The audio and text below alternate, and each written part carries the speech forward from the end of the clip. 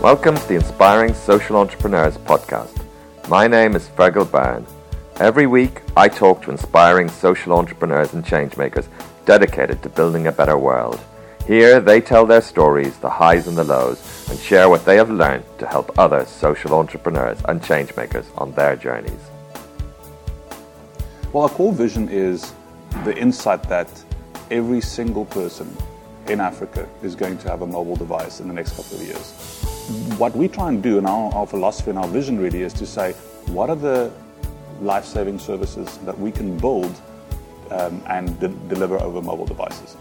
For any person who's thinking about building a social enterprise, I would always say, start with the people that you're trying to reach. Paul Pollock used to have these rules, the 3 don't bother rules, and his first rule was, if you haven't spoken to 25 people that you're trying to reach, don't bother.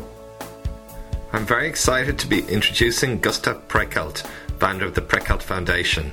The Prekelt Foundation develops open source and scalable mobile technologies and solutions to improve the health and well-being of people living in poverty. It's developed programs that have reached over 50 million people across 15 countries in sub-Saharan Africa. Programs like Mama, a program that provides pregnant women and new mothers with information and support through their mobile phones. Another project harnesses the mobile phone as a high-impact, low-cost tool in the fight against HIV, AIDS and TB. Gustav is a passionate advocate of the idea that technology should be available to everyone. He's currently working on a new project to bring Wikipedia to Africans who don't have smartphones. Welcome. So, excellent. Well, welcome, and thank you very much for taking the time to share with us your experience and journey. So could you tell us a little bit about your background and how you ended up setting up the foundation and what it is you do? My name is Gustav Prekelt, and I'm the founder of the Prekelt Foundation and also Prekelt Consulting. We run 2 organizations. One is a for-profit, one is a non-profit. Both of them build what we call population-scale mobile systems for the developing world. And so in both cases, we specialize in building software that runs on mobile phones that deliver life-saving and other information to people living in the developing world. How we got to this point, I'm an engineer by training. I studied computer science, and straight after finishing university, I started my first startup. So I've always been an entrepreneur, and I've always been in business, and I love the idea of combining technology or using technology to not necessarily just make the world a better place. I think more engineers are inherently optimistic. They wouldn't become engineers if they didn't think they could make the world more interesting and better, and function better, if I could put it that way. And that was something that I always found appealing. And my first startup used internet technology and was an internet startup, and one of the first ones in Africa. And I ran that for 10 years. At that stage, I just felt I wasn't achieving, I wasn't really happy. It was a very large company, and we were building software that I didn't think was really having an impact, the type of impact that I thought we could have. And a turning point for me was when I traveled to Dar es Salaam, and I was walking around the streets, and this is about 10 years ago now, actually about 12 years ago now, and every single person I saw, almost every single person had a mobile phone. And what was really interesting to me is it's a poor country, yet there was this really high density of mobile telephony, and people were not using the mobile phones to make calls. They were using them to text. And so I thought this is really interesting. People are, first of all, there's high penetration of mobile devices, so there's obviously opportunity. And secondly, the technology is being subverted. It's being used in a different way from which people originally were planning or had intended the technology to be used. And that was inspiration for Prekelt Consulting, my for-profit, which we now started 10 years ago. And the intention was to ride on that wave, to leverage that installed base of mobile phones, and also to try and understand how people really use those phones, to really dig deeply and try and figure out what people's real needs are and how we can build software to address those needs. And that's really how the for-profit started 10 years ago. Excellent. So, interesting question. Social entrepreneurship, what does that mean to you? And because you have a for-profit and you have a non-profit, put it all together, making a profit and a social impact. You characterize yourself as a social entrepreneur. What does it mean to be a social entrepreneur? Social entrepreneurship is always such a loaded and interesting term. I've got a really good friend, Kevin Starr, from the Malaga Foundation, who says that a social entrepreneur is an entrepreneur who doesn't lose too much money, which I find really interesting. For us, really, my background is as an entrepreneur, and being an entrepreneur means building new technologies and making a profit. And so I don't think you can be an entrepreneur without making a profit somewhere. I guess the social side of it comes in by having a social impact. It's an interesting question, though, because if you look at Africa, almost any entrepreneur building infrastructure, building software, or building companies is going to have a social impact in Africa. So it's almost a truism that an entrepreneur is a social entrepreneur already.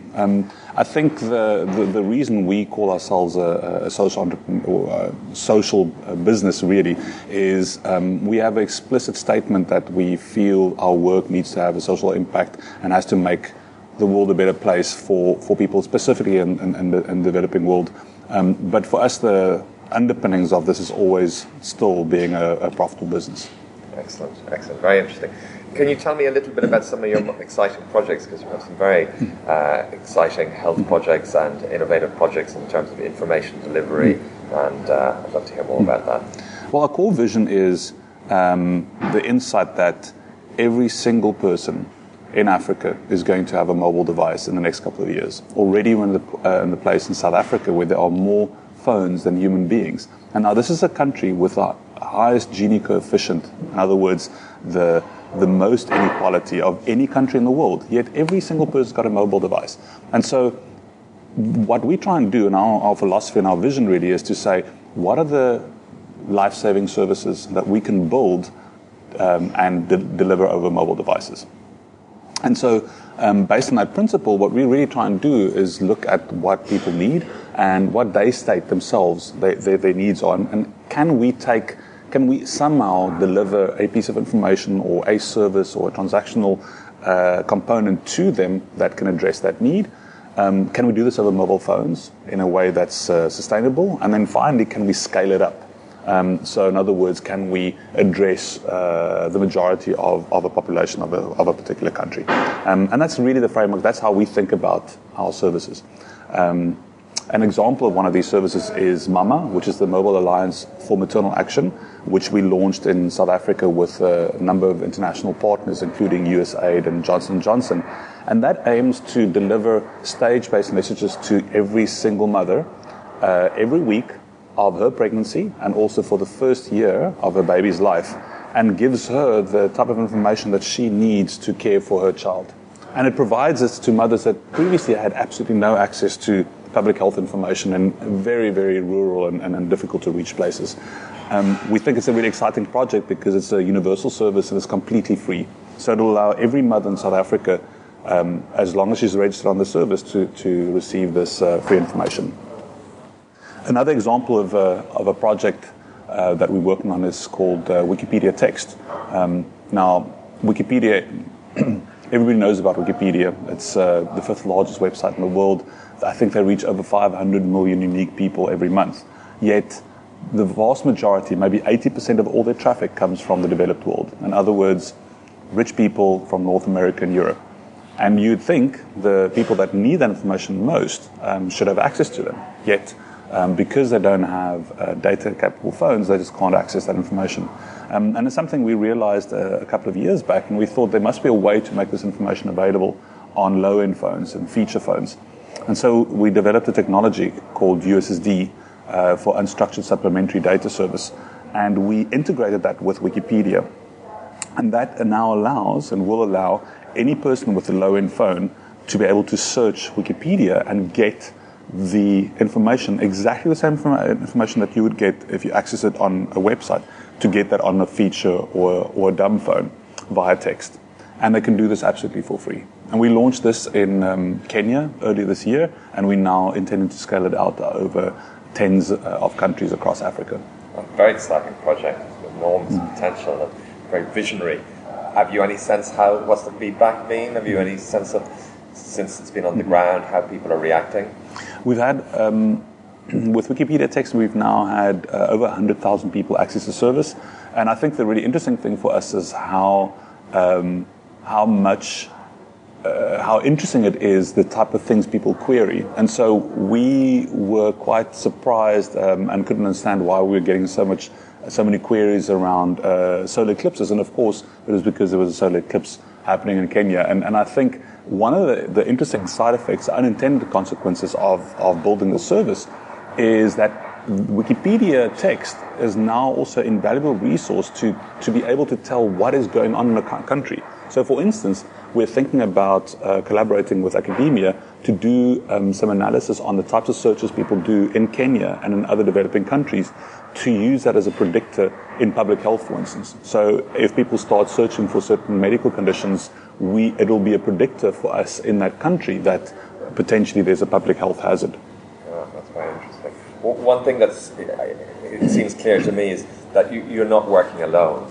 This is not you in an office coming up with an idea and maybe trying to sell it. Behind this, there's a philosophy of collaboration. You're working with other organizations, and that seems to be a key part of what are making these projects so successful. Can you talk a little bit about your ideas about that and how important you see that? We think collaboration is key to building services for the majority world and the developing world, and it really starts with our end users. For any person who's thinking about building a social enterprise, I would always say start with the people that you're trying to reach. Paul Pollock used to have these rules, the 3 don't bother rules, and his first rule was if you haven't spoken to 25 people that you're trying to reach, don't bother, which I think is a fantastic rule. And I just think it's such a great inspiration to finding solutions, is to go and speak to people that you're trying to help and ask them, what are your pain points? And in any given day, when you get up in the morning and you go through your day, where do you struggle? Do you struggle to get to work, to pay for medical services, to get medical services? Do you struggle because it's not in your vernacular?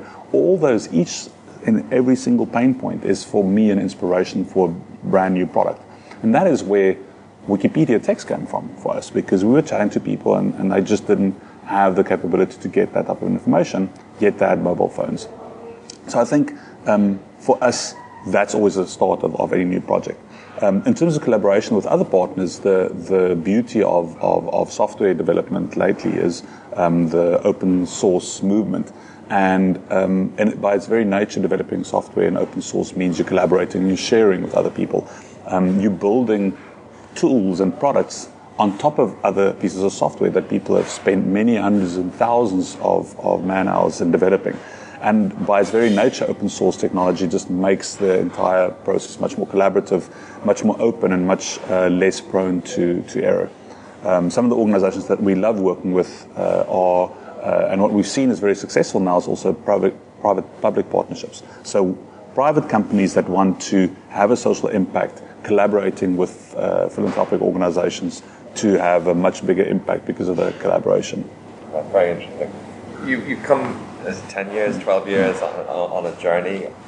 What's your vision? Over what time frame do you think about what you want to achieve, and what is in your sight at the moment? So we have a let's say 6-year 2020 vision, and by 2020 we believe that every single human being that we want to reach will have a mobile device. That means every single person, no matter whether they live in poverty or not, and where in the world they are, will have a personal mobile device through which we can reach them to deliver life-saving information. Now, right now, we live in a world where people can get Facebook for free, but yet they cannot get maternal health information for free. I don't think that is the right state of the world to be in. And so our vision is, and what we work tirelessly towards, and to live in that world where every single person has access to life-saving information for free on their mobile devices. Very exciting. Can you tell me about some of the challenges you've had along the way in building this organization? So running any business can be challenging. There's no business that is not going to have tough times, whether it be cash flow or whether it be resource issues or timing issues or software that doesn't work. I think for us, what really how we overcame those things, and I would say to any social entrepreneur, would be to make sure that you have a set of, whether it's formal like an advisory board or it's informal like a mentor. It's invaluable to have somebody you can reach out to, because every entrepreneur and every business is going to have tough times, and you're going to have days when you get up and you don't understand, you don't know how you're going to get through that day. But it's amazing to be able to speak to another entrepreneur, another mentor, or somebody else who's gone through that, who can just give you a little bit more insight, who can think a little bit further, who can see, around the next bend, which you might not be able to see through at that time. And so my advice would be, make sure that you have that personal board of directors that you can reach out to when you hit tough times. Excellent. In terms of the growing a social entrepreneurial business, or a social business with social impact, clearly there are questions around scaling. But before that, I suppose there's a fundamental issue around, is this viable? Is this something that can we make change here? Can we make change on a sustainable basis? Is this something I can do? Can you talk to me a little bit about that, how to think about that? Because that seems, a somewhat more complex challenge than if you're launching a new widget of one kind or another, when you're trying to think about the social side of it and the product side, however it's configured. So I think there's a really interesting transition, and a very complex transition, from taking something which has got a social impact to something that scales. And I think there's a fundamental difference in a way, because if you try and have a social impact, invariably what you're looking for is an area of market failure.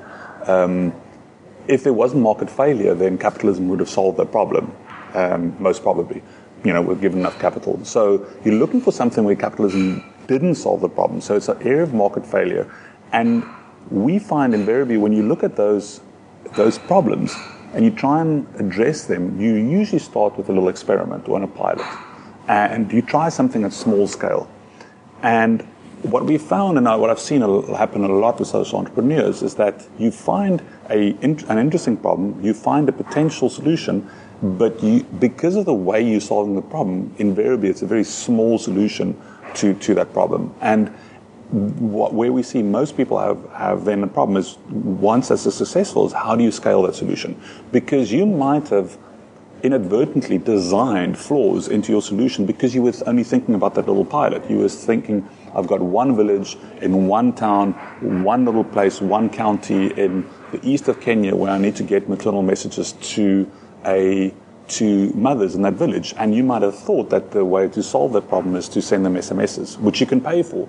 And during the pilot, that doesn't matter. But now try and do that for 10 million mothers in Nigeria across the whole entire country. And it's just designed with inherent flaw in it. And I think most of the problems with marrying social impact work with scaling and sustainable models is that disconnect between finding solutions at the small scale and then being able to transition it into something that really works at a population scale. Excellent. That's interesting. And that brings up, for me, the question about vision of scale of impact. I spoke to Mike Brown at Zuna, who is very explicit about wanting to build $1 billion company. And he points out that some people think that's an excellent way of looking at it. Other people have questions. But clearly, having ambitious goals can help. What's your view on setting goals and having big vision about the kind of impact you can have, and what kind of impact that will have on the kinds of organizations that we will see growing over the next 5 to 10 years to create social change? We build software, and we build software for mobile phones, so we inherently and naturally start thinking about scale when we design solutions. For us, problems don't really get solved unless they can work at scale. And we start thinking about that right from the beginning when we build these type of systems. For us, when we try and design something, we need to think not necessarily in cash value, $1 billion business, but we do need to think about how will this work when 10 million or 100 million people are using the service? How will this impact our infrastructure? How will it impact the cost? Everything has to be modeled in the beginning, and for mobile, it doesn't really work without economies of scale. Having said that, not every business works like this. Not every social impact business has to work at that type of scale. There are many, many business models that don't require that vast a scale. And I also don't think we should be blinded by the internet and by mobile technology to think that every solution has to run at that type of scale. In the end, the reason we want to do scale is because if we have a great solution, we'd love to see that replicated. But there are different ways of doing that. And it doesn't necessarily have to be a top-down internet business with 100 million users. There are very many other ways of solving similar problems, maybe through a franchise model or a bottom-up approach. Maybe by solving a problem by giving the right information to the right person, and that person being able to implement the solution themselves. That's just as can be as an effective way to solve a problem than to necessarily build a top-down service that everyone needs to use. Sounds like you're suggesting a degree of flexibility in thinking and openness. And as you said earlier, this whole social entrepreneurship space is evolving, the different names, different forms, different ways of working. And I suppose also in terms of solving problems, that maybe taking that extra step and looking more creatively at different ways of maybe solving the problem. Yeah, I think we're just at the beginning stage of this journey. A couple of years ago, 10 years ago, I started a for-profit and a non-profit because social entrepreneurship didn't really exist as a concept. You couldn't go out and raise money as a social entrepreneur. You could raise money as a for-profit organization. You could raise money as a charity, and that's what we did. And so things change. I think it's incredible that there's been this renaissance in the way we think about business and sustainable business, but we've just started scratching the surface in terms of the available business models. 10 years ago, nobody was thinking of mobile as a universal resource that you could just work with. We were still obsessed with things like how do we just deliver the things that we need to deliver to the recipients. And that was where most of the money went in development aid 10 years ago. That problem has just disappeared now, essentially. And we haven't even started thinking about the types of services we can deliver when every human being has got a mobile device. We haven't even started building those services yet. And I think if the cost of access drops to such a large amount that it essentially becomes zero, then whole new business models are going to become possible. And also sustainable business models where there is actually some revenue built in for the people that do deliver those life-saving services. That's interesting, and I think we're definitely seeing more and more people being drawn into one form of social entrepreneurship or another, trying to find ways to build social impact and marry it with some kind of sustainability in one form or another. So what would you say to aspiring social entrepreneurs that want to create change, maybe wanting to do something that you're doing, thinking about using technology to provide information to people, just setting out on this journey? What kind of things do you think would be helpful for them to keep in mind? My advice, or if I had one piece of advice for an aspiring social entrepreneur, or even just an entrepreneur, it would be start with your user. Start with real problems. You can't go wrong doing that. I think as I'm an engineer, and as engineers, we sometimes make the mistake of building solutions and then looking for the problems afterwards.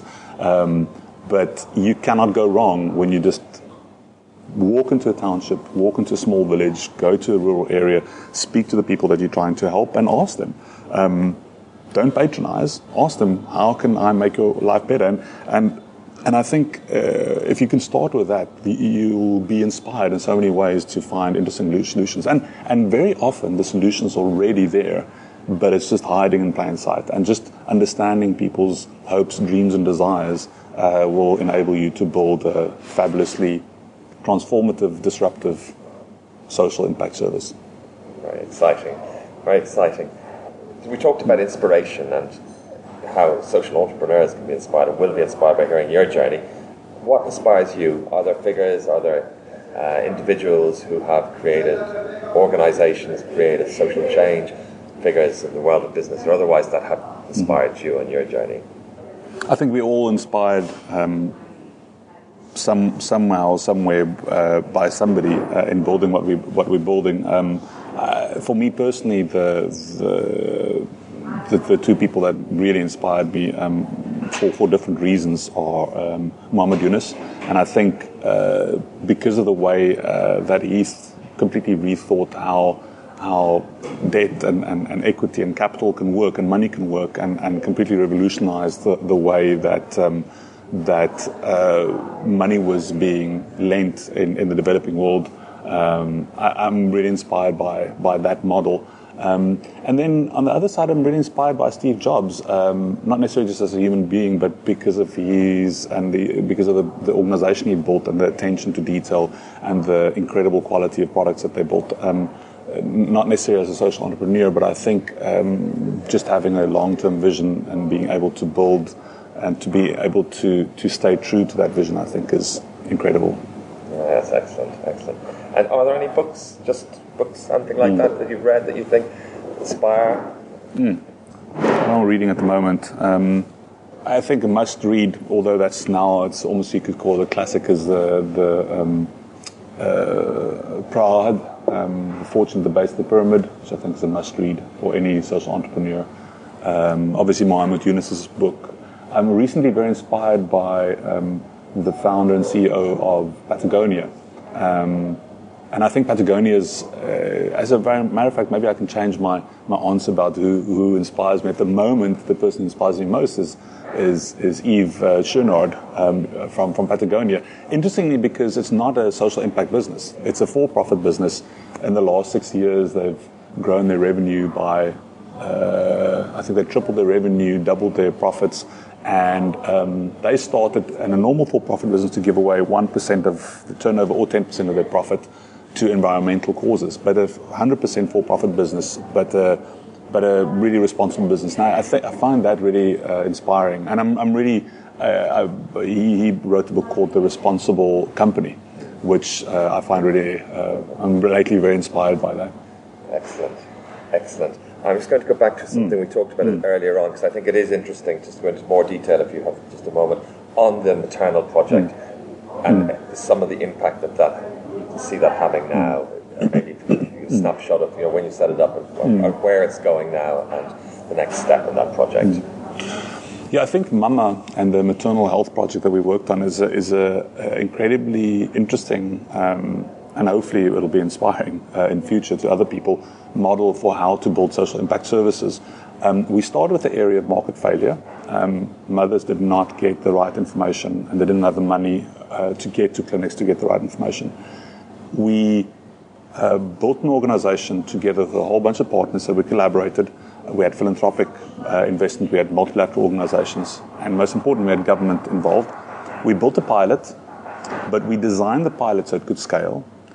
We tested it for 2 years. We managed to get to 100,000 mothers. And now government has announced that they're making this the national universal maternal health project for South Africa.